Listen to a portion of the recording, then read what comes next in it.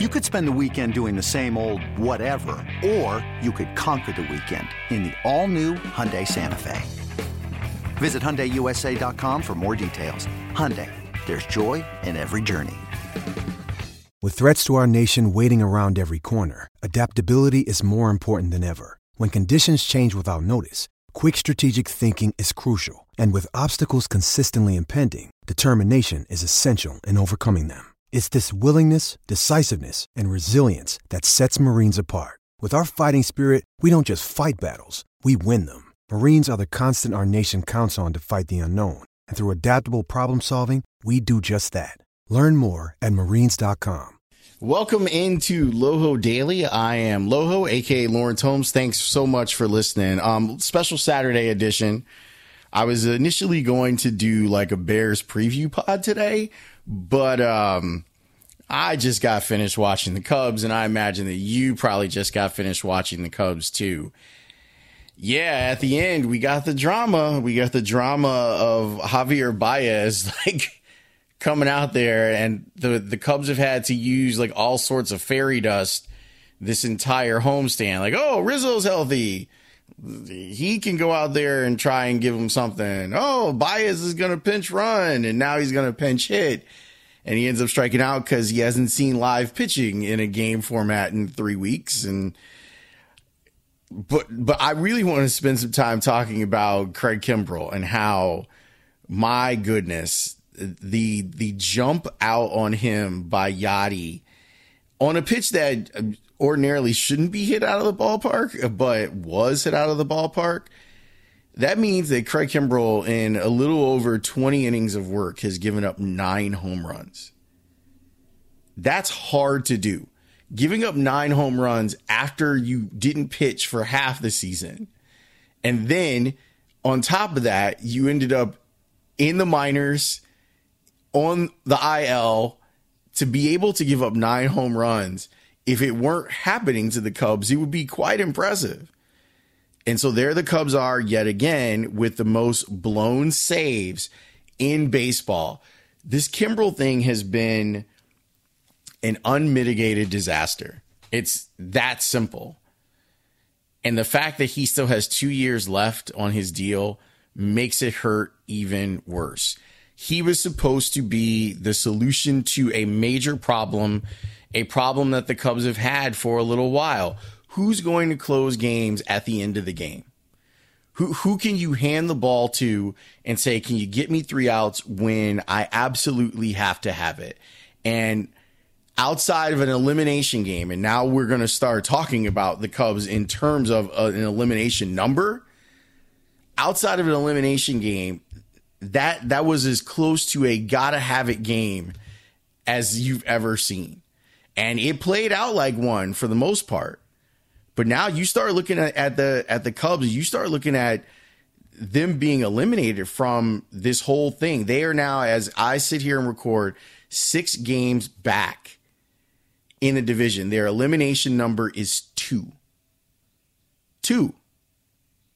So, I mean, they could be eliminated with a Cardinals win tomorrow. That would be the end of their division hopes. And I think we all know that that's now a pipe dream anyway, like that's not going to happen. And now you look at, well, can you count on Pittsburgh to do you a solid tonight against Milwaukee?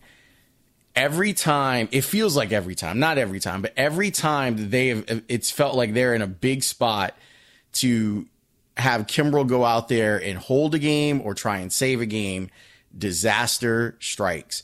He has a 6.53 ERA for the Cubs this year.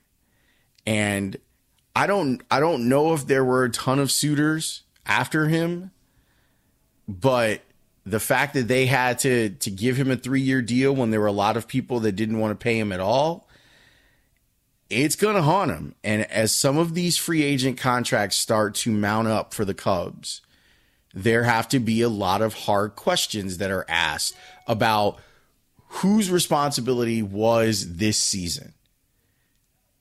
Now, I know at the end of this, and I say this as someone who I will cop to the fact that I host the Joe Madden show, and I'm probably a little biased when it comes to dealing with Joe. But how is it that you put this on Joe?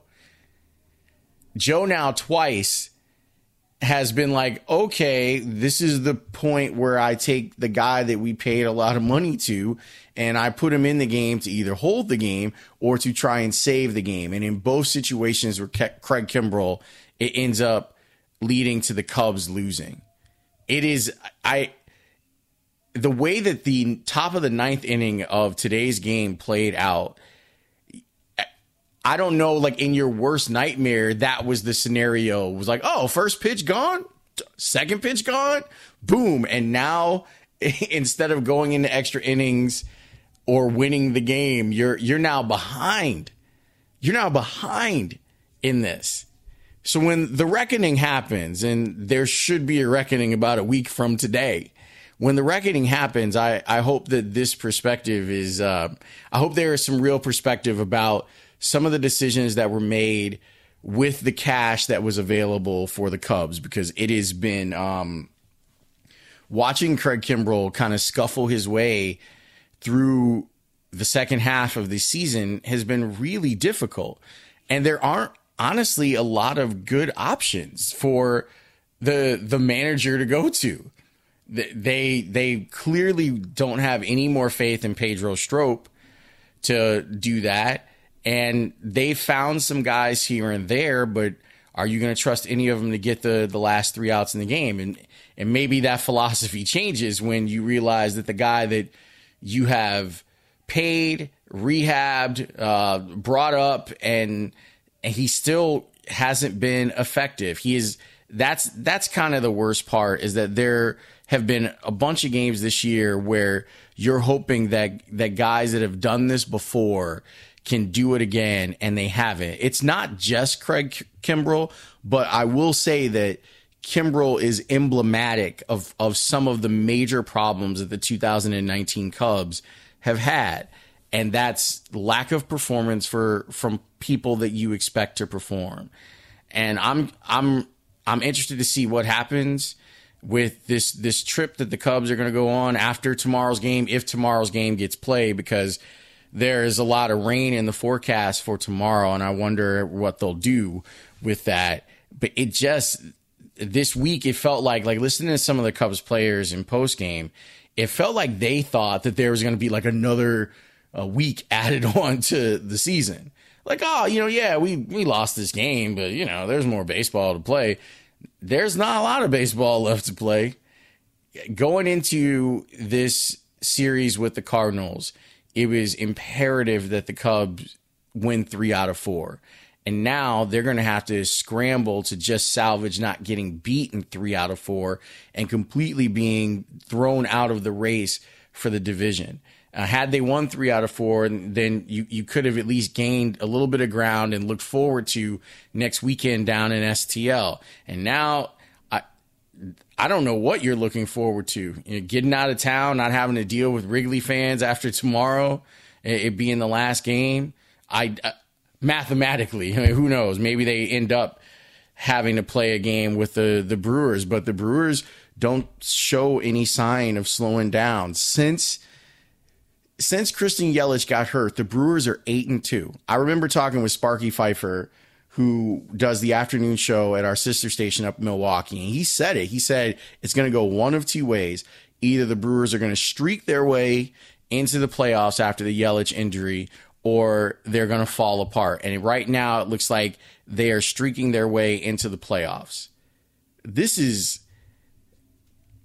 I feel for any Cub fan that sat through that today, because that's the type of heartbreak that no fan deserves. When you see the type of fight, I've labeled the Cubs as resilient for most of the year, even though they haven't been good. When you're down in the game, and then Happ comes up and he comes through with the home run, and then you're down again because your pitching hasn't been good. And then somehow, some way, you get a little bit of luck. You get a break from the baseball gods, and a balk call comes up while Tony Kemp is up to bat. And then the smallest guy on the Cubs roster comes through with a home run, and you're feeling wonderful after your 2 runs that you score in the bottom of the 7th inning. You get a clean inning in the 8th, and you're just sitting there in the 9th going, okay, Kimbrel, this is exactly what the Cubs brought him in for. And he comes in and boom, boom. It didn't just feel like the game was over. It felt like the season was over. And they've been playing on this thin margin for a really, really long time. And now it looks like it may have caught up to them. I wish them luck, man. I'd really, as I said before, I have a lot of affection for Joe.